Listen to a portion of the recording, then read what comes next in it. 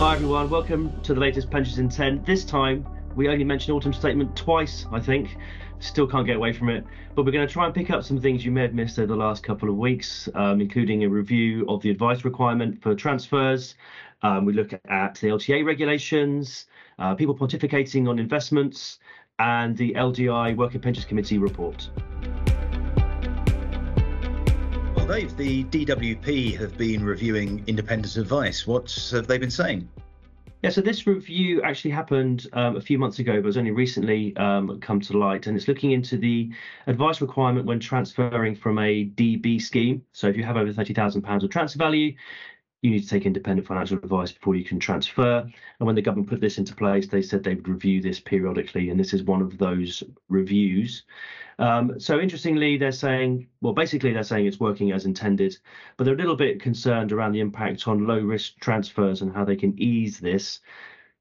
I can't think of any ways to ease it off the top of my head, because what you're dealing with here is people transferring from what they call safeguarded rights, so defined benefits with lots of guarantees, bells and whistles, and then losing those bells and whistles and going to a DC scheme where you're just left to the vagaries of the investment markets and your own decisions on mortality and how you take your benefits. So how you get around that, I'm not sure. But they seem to be thinking about some ways of easing it. I hope they don't do too much other than perhaps increase the limits. Maybe £30,000 is a bit low. Don't know, but interesting one to note all the same. Well, Dave, here's a challenge for you. Around about 100 pages of legislation on lifetime allowance in about 2 minutes, if you want to take us through it. No, I'm not going to do that. Thank you for the invitation. No, but as this is our sort of autumn special, all the things you might have missed.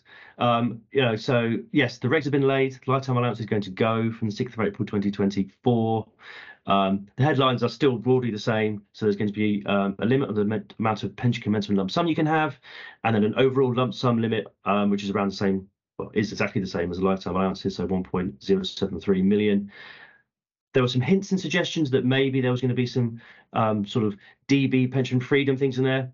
My reading is those have gone, but I stand to be corrected because, as you said, there's a lot in there. I could easily have missed something.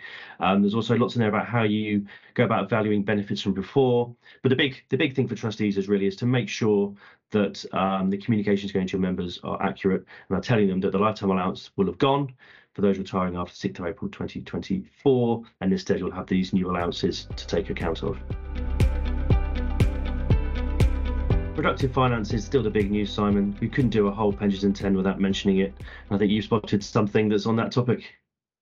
Absolutely, Dave. In the Financial Times, the head of one of the world's largest pension funds has said that UK retirement plans shouldn't be told where to invest their money, which of course is in direct opposition to what's been coming out of the Mansion House statement and, of course, the autumn statement. So John Graham, who's the president and chief exec of the Canada Pension Plan Investment Board, which has about 340 billion of assets, said that he's opposed to any constraint on portfolio construction or any influence to invest in a specific asset class or a specific part of the market. So the government's obviously wanting one thing. It seems that if this comment is replicated through other pension schemes, it seems that the industry may have another view. So I think there's a fair bit to rumble on this one. So Dave, LDI is back in the news, along with the Work and Pensions Committee. So what's been happening there?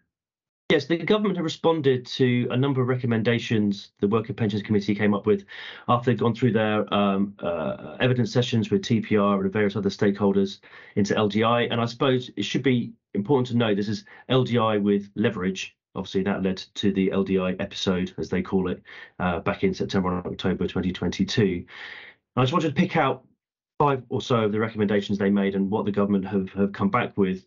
The first one was quite interesting when they were talking about the across the board schemes are seeing improved funding levels. And the way the government responded to that was very much sort of hinted to how some of us in the industry are thinking that it's not all one-way traffic. Not all schemes are seeing that improvement to funding, and the data still is coming in. It takes a long time for evaluations to be signed off around that period. Other data as well. A lot of the data from the regulator, for instance, is based on a roll forward. You have PPF data, which is based on their valuations and what they see. So we're still gathering what actually happened over that period. I think it's interesting that the government have effectively acknowledged that, and rather than gone for the carte blanche that all schemes are better off. And I think that's important. One of the key things the committee were talking about is the regulator improving their data on what LDI usage is out there. And so there's a lot of talk about adding new bits to the TPR scheme return, and TPR are going to be doing some surveys about LDI usage and leverage usage as well.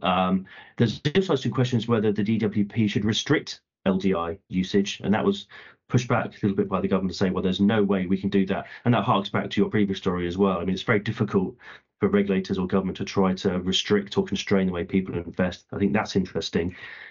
Regulation of investment consultants came back again. That one still confuses me a little, because a lot of what investment consultants do is already regulated, and the advice they give is legislated for. But they're going to be talking to FCA, CMA, FCA, and FPC to get their views. And finally, there was a comment in recommendation 10 around whether there should be a delay to the funding code. So we're still waiting for the regs on that and the funding code regime to come from that. And there was a very firm no from the government. So, which is pleasing, because we do need progress on the funding code, whether it's going to happen or not, or what's going on. So yeah, we need to see those regs. So I think for schemes that use LDI and use LDI leverage in particular, this is definitely notable as some future direction of travel on the way it's going to be regulated.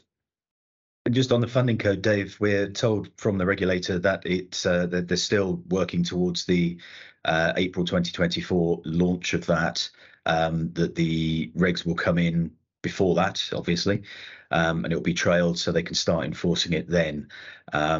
We're also told as well that there is not a problem with the Mansion House and the Autumn Statement views from government with the funding code.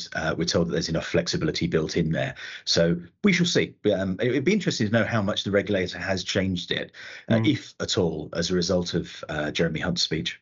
Yeah, can't wait. Well, Simon, as we know, marketing in pensions isn't always the easiest, but the DWP have tried again. Whether it's an own goal, I don't know. I'll leave it up to you.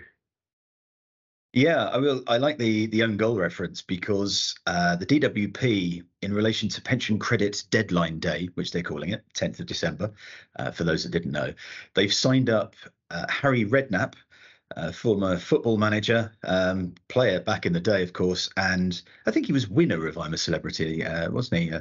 He was a while ago. Yeah. I think he was. But if you have time, viewers, it's 39 seconds that you'll never get back. But watch Harry Redknapp being interviewed in a sort of Sky Sports deadline day style, reading from his steering wheel. So he's obviously got the script on his steering wheel. It's far from convincing. But it will make your toes curl, but it's definitely worth a watch, because you just won't be able to believe it. He clearly knows absolutely nothing about pensions, so you never know. He might be in line for the next pensions minister job. I can't add anything. No, I think we'll leave it there. So everyone, thank you so much for watching again. As always, thanks for your comments, and we look forward to seeing you next week.